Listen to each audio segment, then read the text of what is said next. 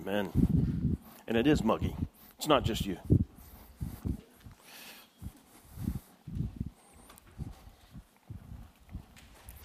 Good morning.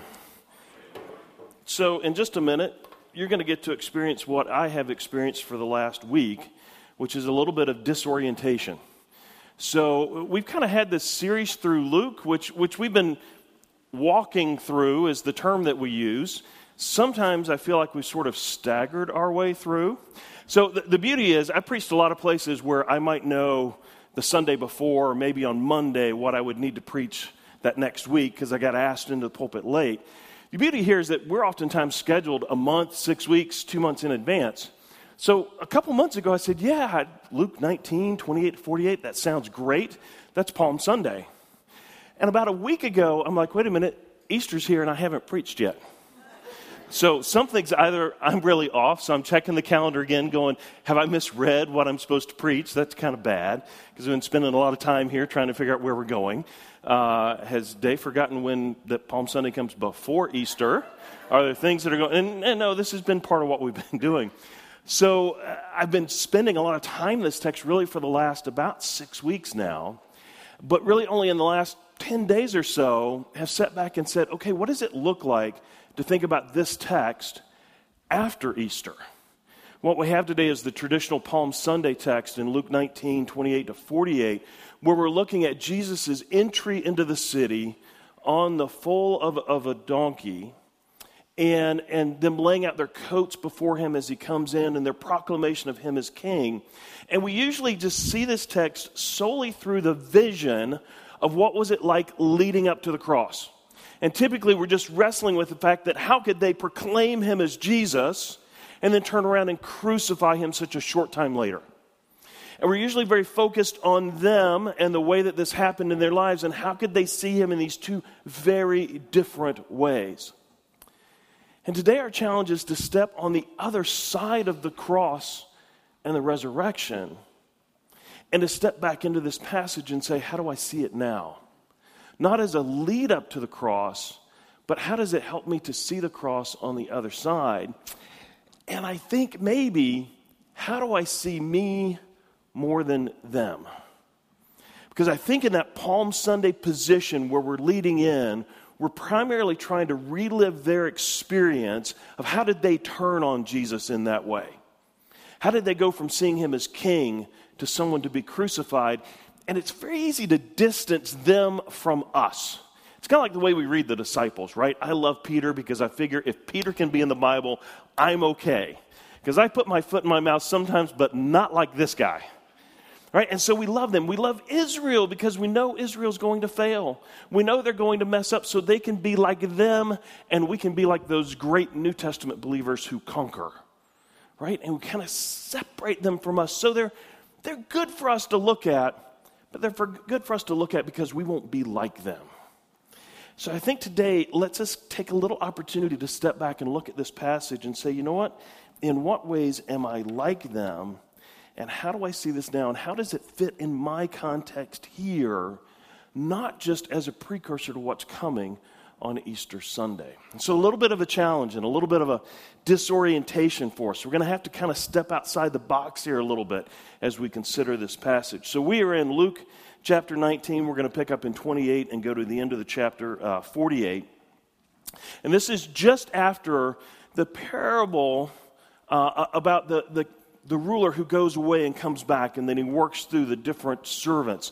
This idea of are you attentive to the master's business while he is away? This comes immediately after that. So we pick that up in verse 28. And when he had said these things, so this parable, when he's finished with this parable, then he went on ahead going up to Jerusalem.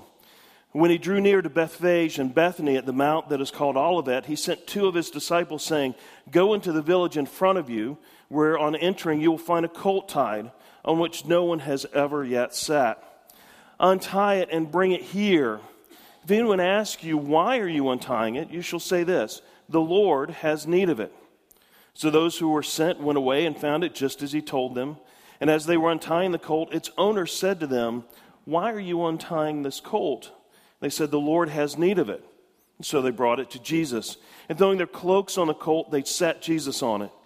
And as he rode along, they spread their cloaks on the road. As he was drawing near, already on the way down the Mount of Olives, the whole multitude of disciples began to rejoice and praise God with a loud voice for all the mighty works that had been seen. They were saying, "Blessed is the King who comes in the name of the Lord. Peace in heaven and glory in its highest." And some of the Pharisees in the crowd said to him, "Teacher, rebuke your disciples." And he answered, "I tell you, if these were silent, the very stones would cry out." And when he drew near and saw the city, he wept over it, saying, "Would that you, even you, had known on this day the things that make for peace. But now they're hidden from your eyes. For the days will come upon you when your enemies will set up a barricade around you and surround you and hem you in on every side and tear you down to the ground, you and your children within you, and they will not leave one stone upon another in you, because you did not know the time of your visitation." And he entered the temple and began to drive out those who sold, saying to them, "It is written, my house shall be a house of prayer, but you have made it a den of robbers." And he was teaching daily in the temple. The chief priests and the scribes and the principal men of the people were seeking to destroy him, but they did not find anything they could do, for all the people were hanging on his words. Let's pray. Father, we ask that today, as we consider this portion of your word, this section of Jesus' entry into the city, that you might open our hearts and our eyes, that we might see your word clearly, that we might understand what your Son said, and that we might take it to heart, that we might not miss the time of your visitation, but that we might understand, Lord, what it means to make peace. It's in your Son's name that we pray. Amen. So what's going on here? We know this passage is pretty familiar, right? So this is one that folks are used to.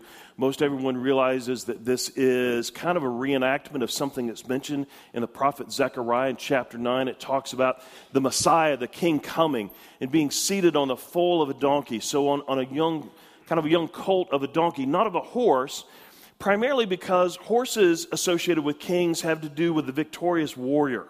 So a king comes in on a horse, king comes in riding in victory, in power, with the might of his military with him. But there's a large role for kings on donkeys in the ancient Near East as well. And this is primarily a symbol of peace alongside a symbol that this is the beginning of their reign. If you want to see this, you could look back when David is at the end of his life at the beginning of 1 Kings and is concerned that Solomon would be the one to take the throne as the other brothers are jockeying for position. One of his instructions is to seat Solomon and ride him on a donkey. You see this as David takes over from Saul, that as some of Saul's kin want to try and take the kingship, they begin putting people on donkeys and riding them so that people would perceive them as beginning their reign. So that this entry into the capital city on a donkey is an entry, but it's an entry of a king coming in peace, not in war, coming to conquer. And it's a king who is beginning his reign.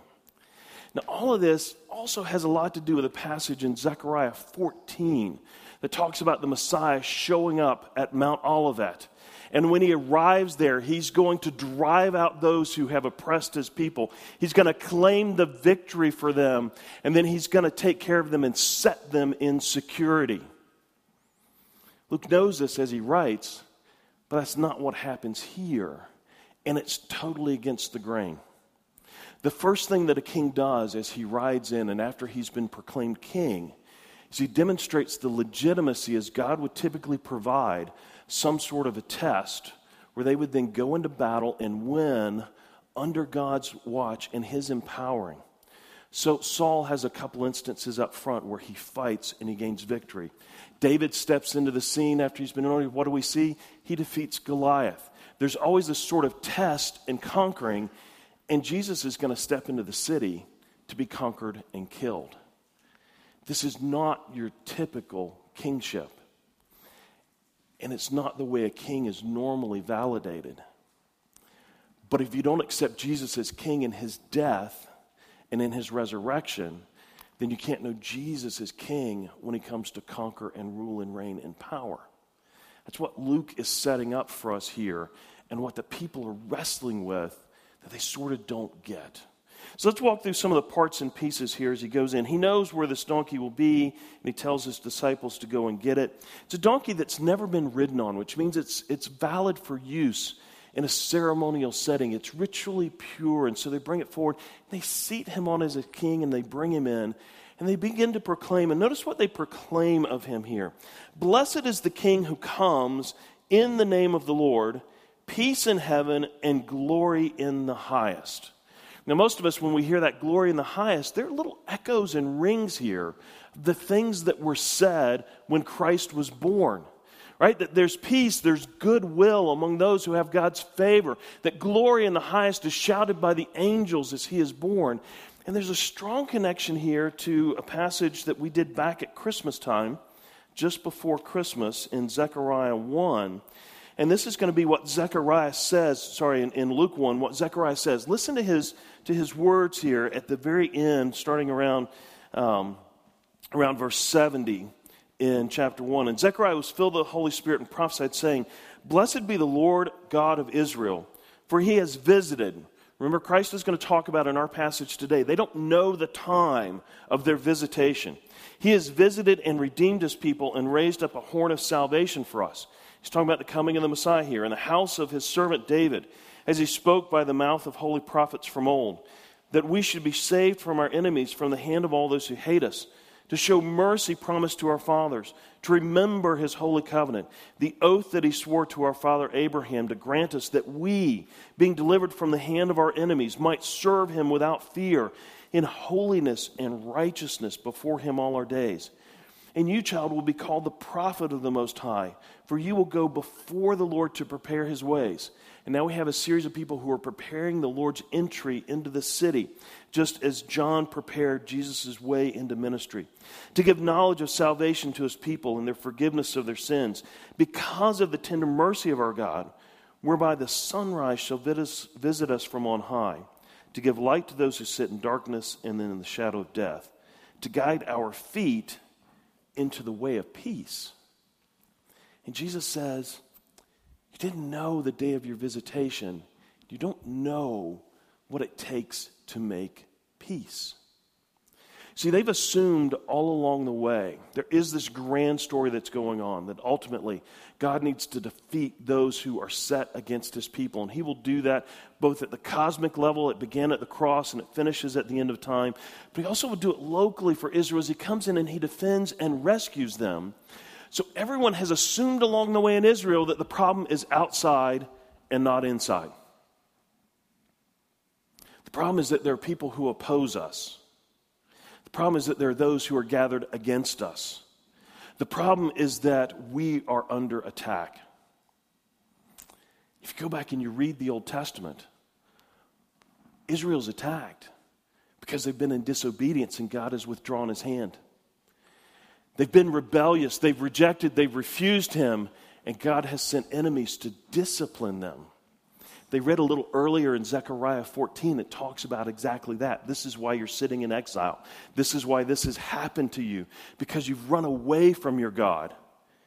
And it's only when that time of discipline comes to a close that then God steps in to defend his people. Who were Adam and Eve attacked by?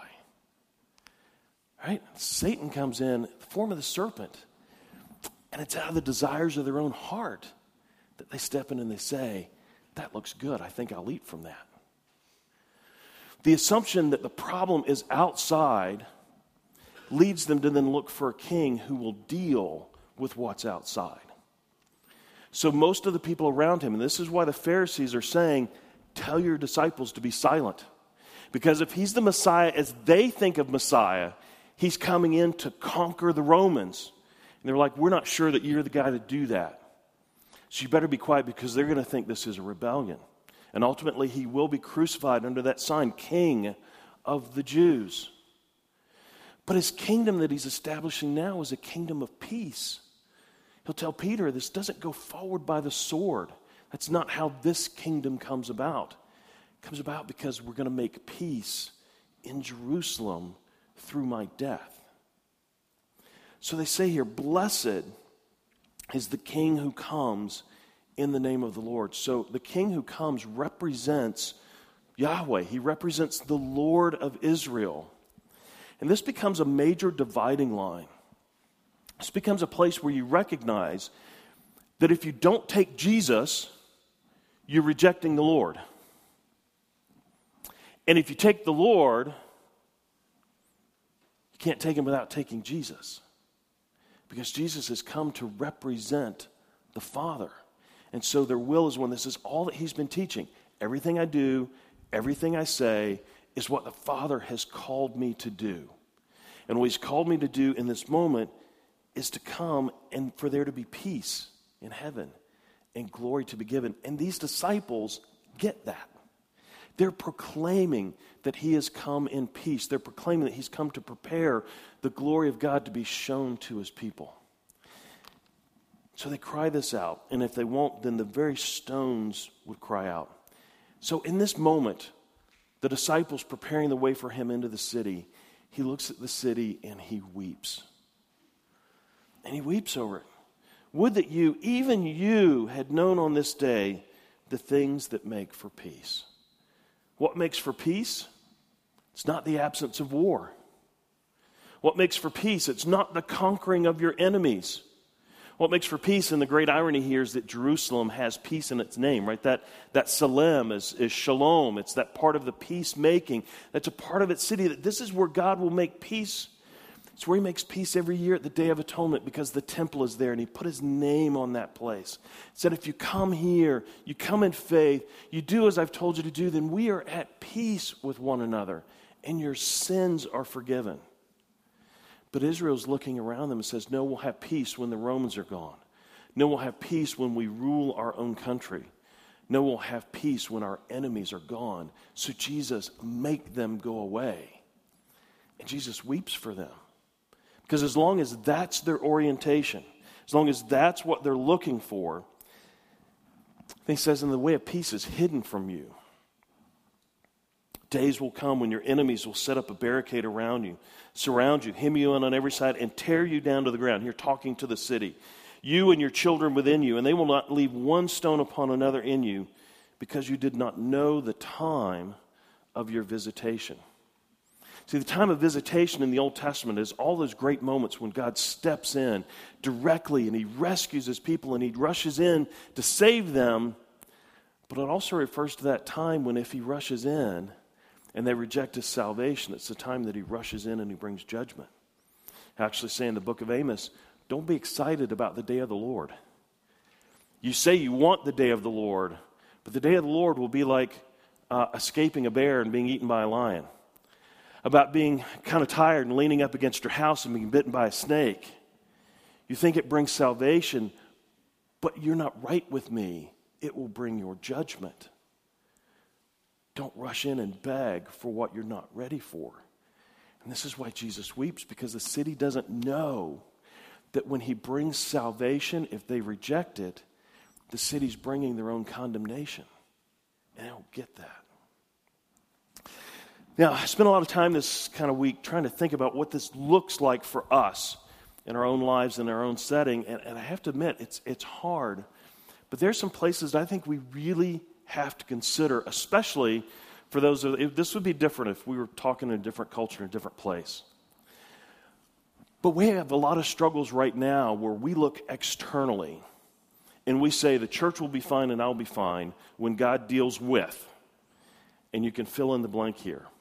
When there is a certain kind of president in the White House, when there's a certain kind of jurist on the Supreme Court, when there's a certain kind of law in place in our state, when there's a certain kind of ethos that's back in our country, and those are all out there things.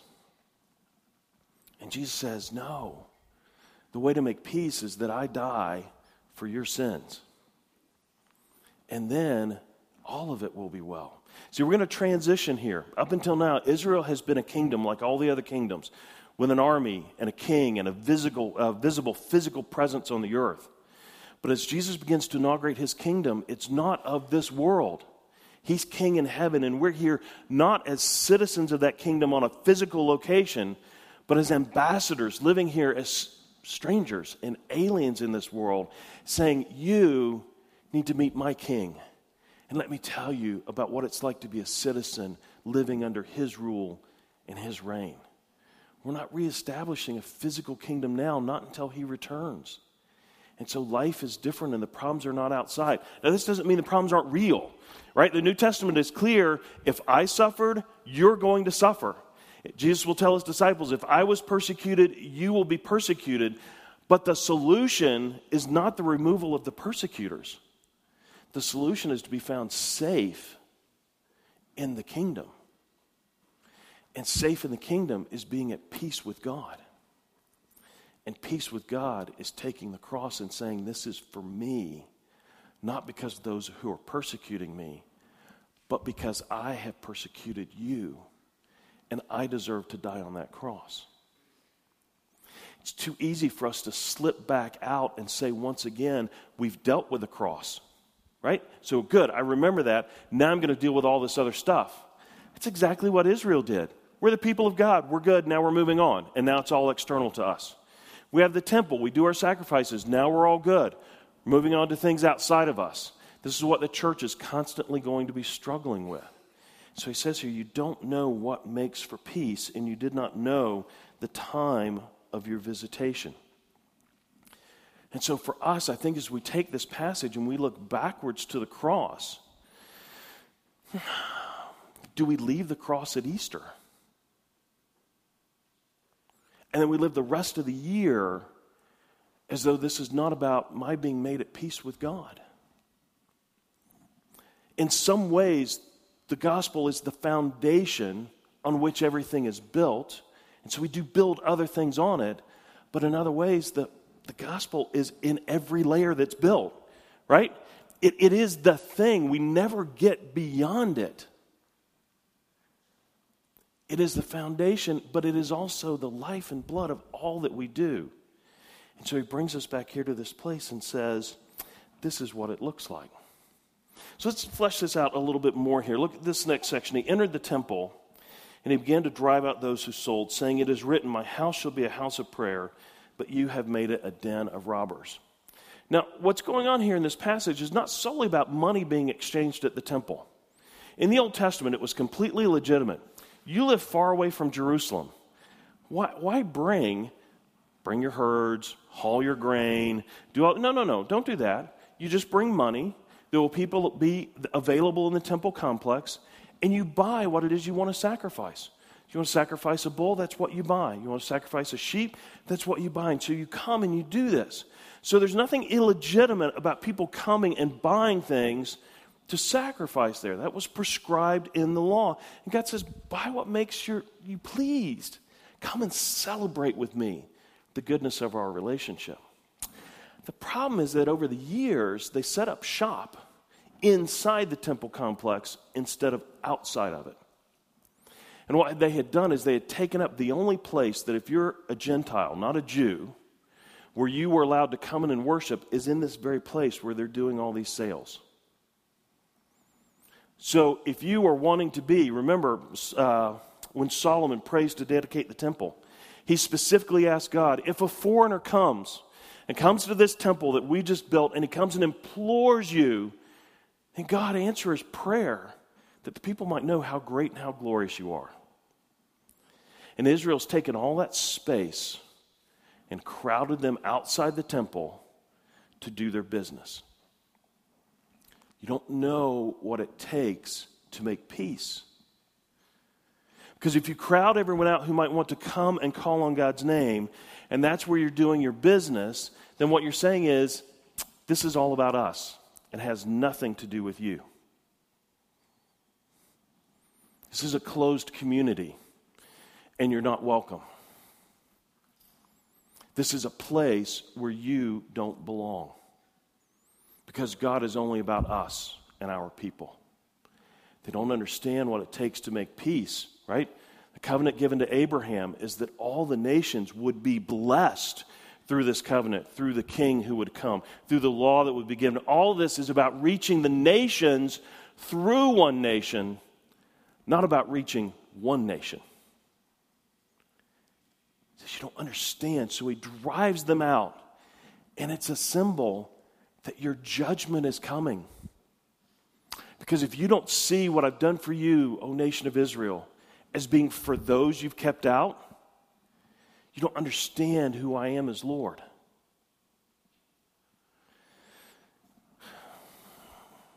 We can be like that.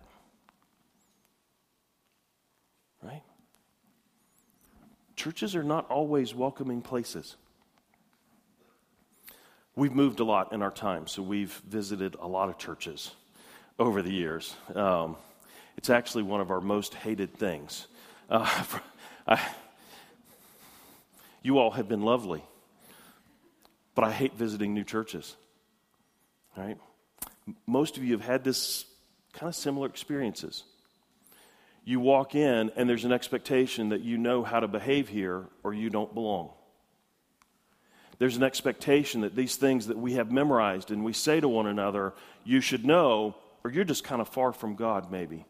Your tradition isn't really up to speed. You walk in and your dress is apparent that you don't belong.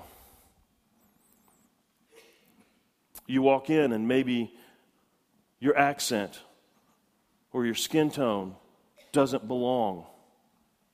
I grew up in a place in the mountains of North Carolina where the whole kind of place was sort of like this.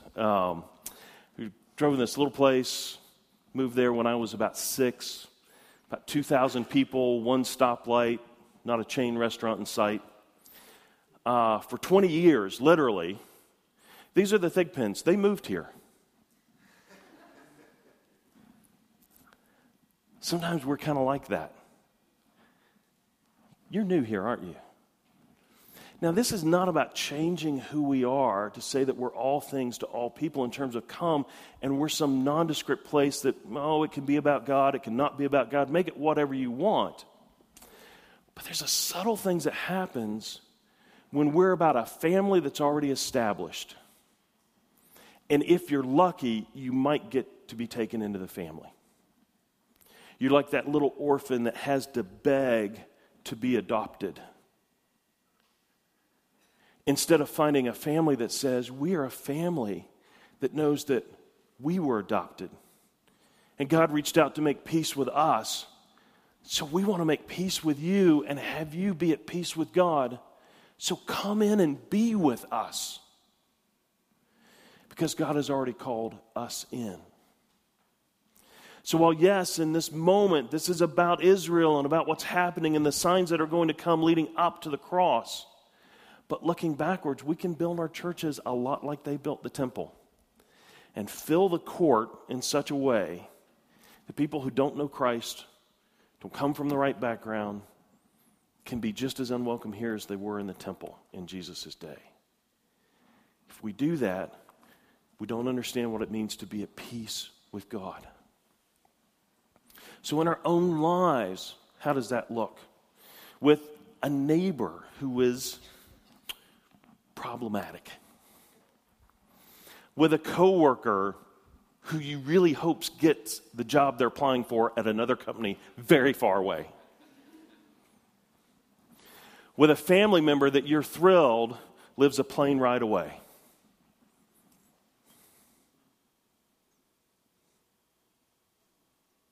Blessed is he who comes in the name, in the authority, the power, the character, and the reputation of the Lord,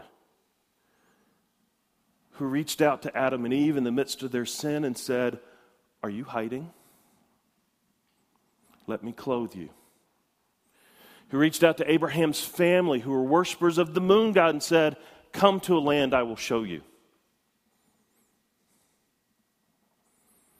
When Israel was fat and happy in Egypt, he said, you don't belong here. I'm going to take you out with a powerful hand. When Israel rejected him in the desert, I'm still taking you to the promised land. When king after king after king failed, I will send you a new king who will not fail. When Jesus is rejected, he still keeps his face set towards Jerusalem to go to the cross, not because they accepted him, but because they needed him to make peace. And it was the decision of the Father, the Son, and the Spirit that he would go and make a way for them to have peace. If I understand that, it changes the way I think about that neighbor, that coworker, that family member.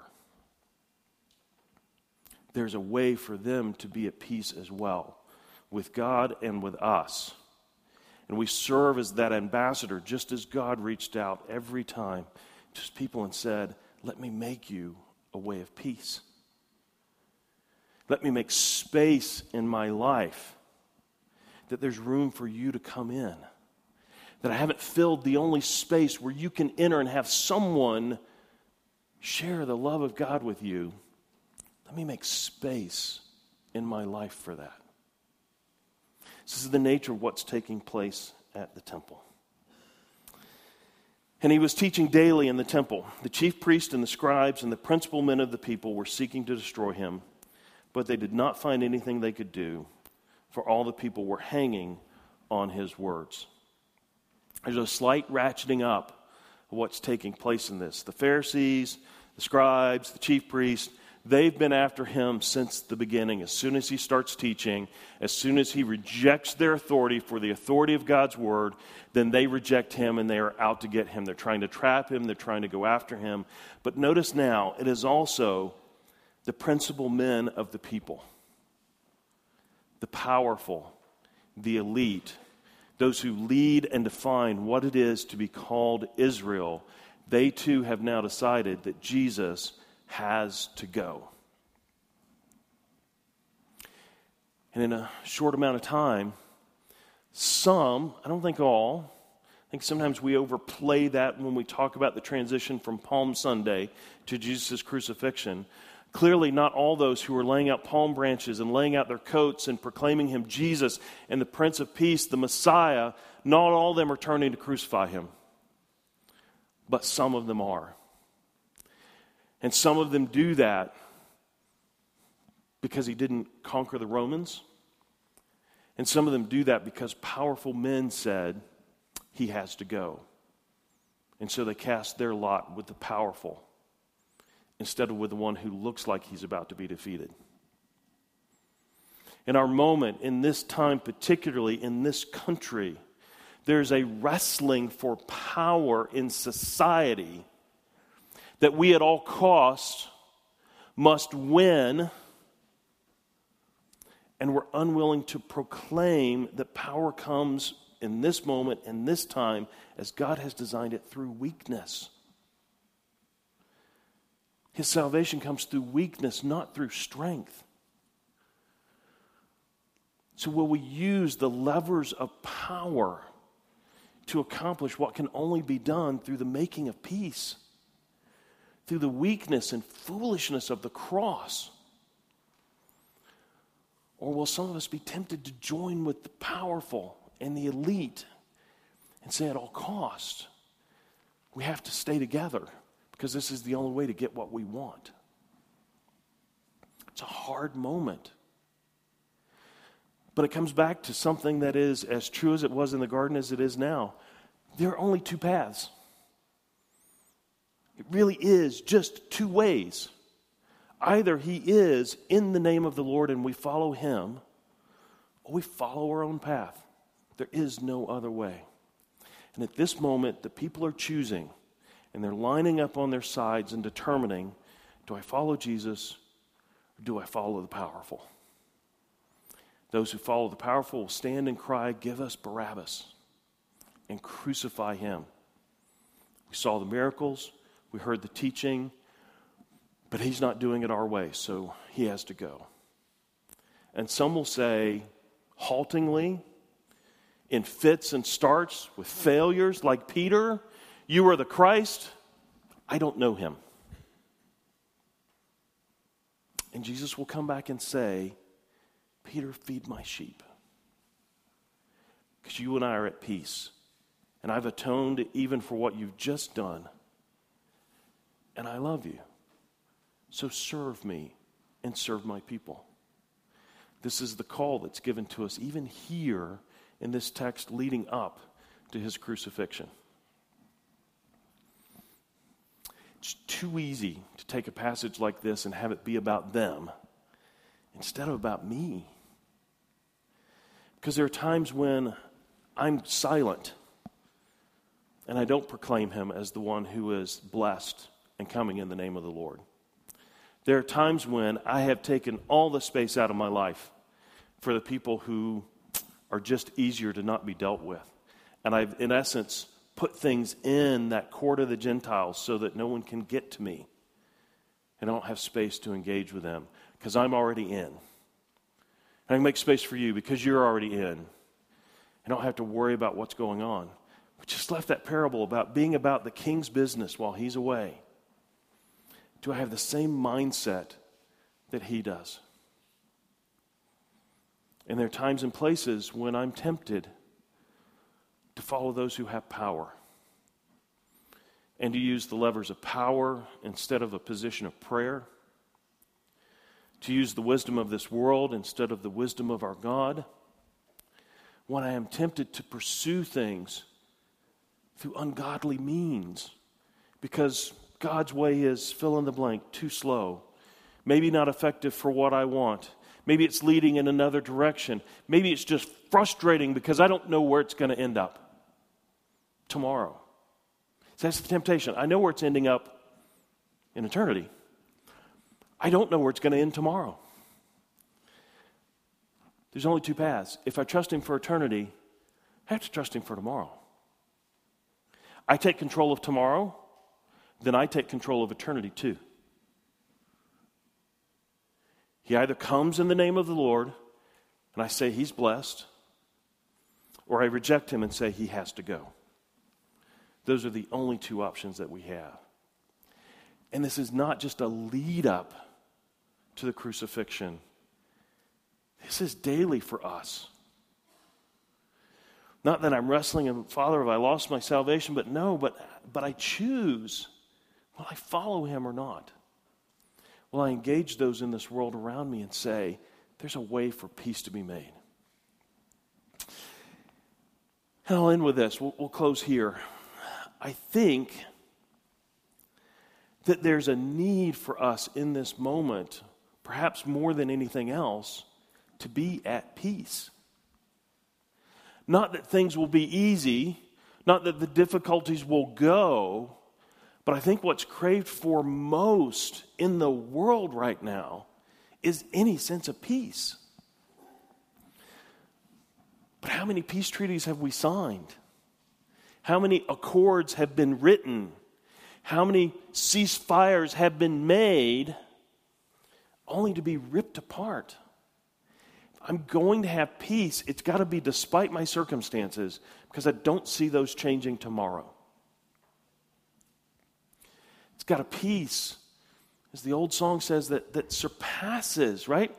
Understanding. A peace that is given because it's not based in me.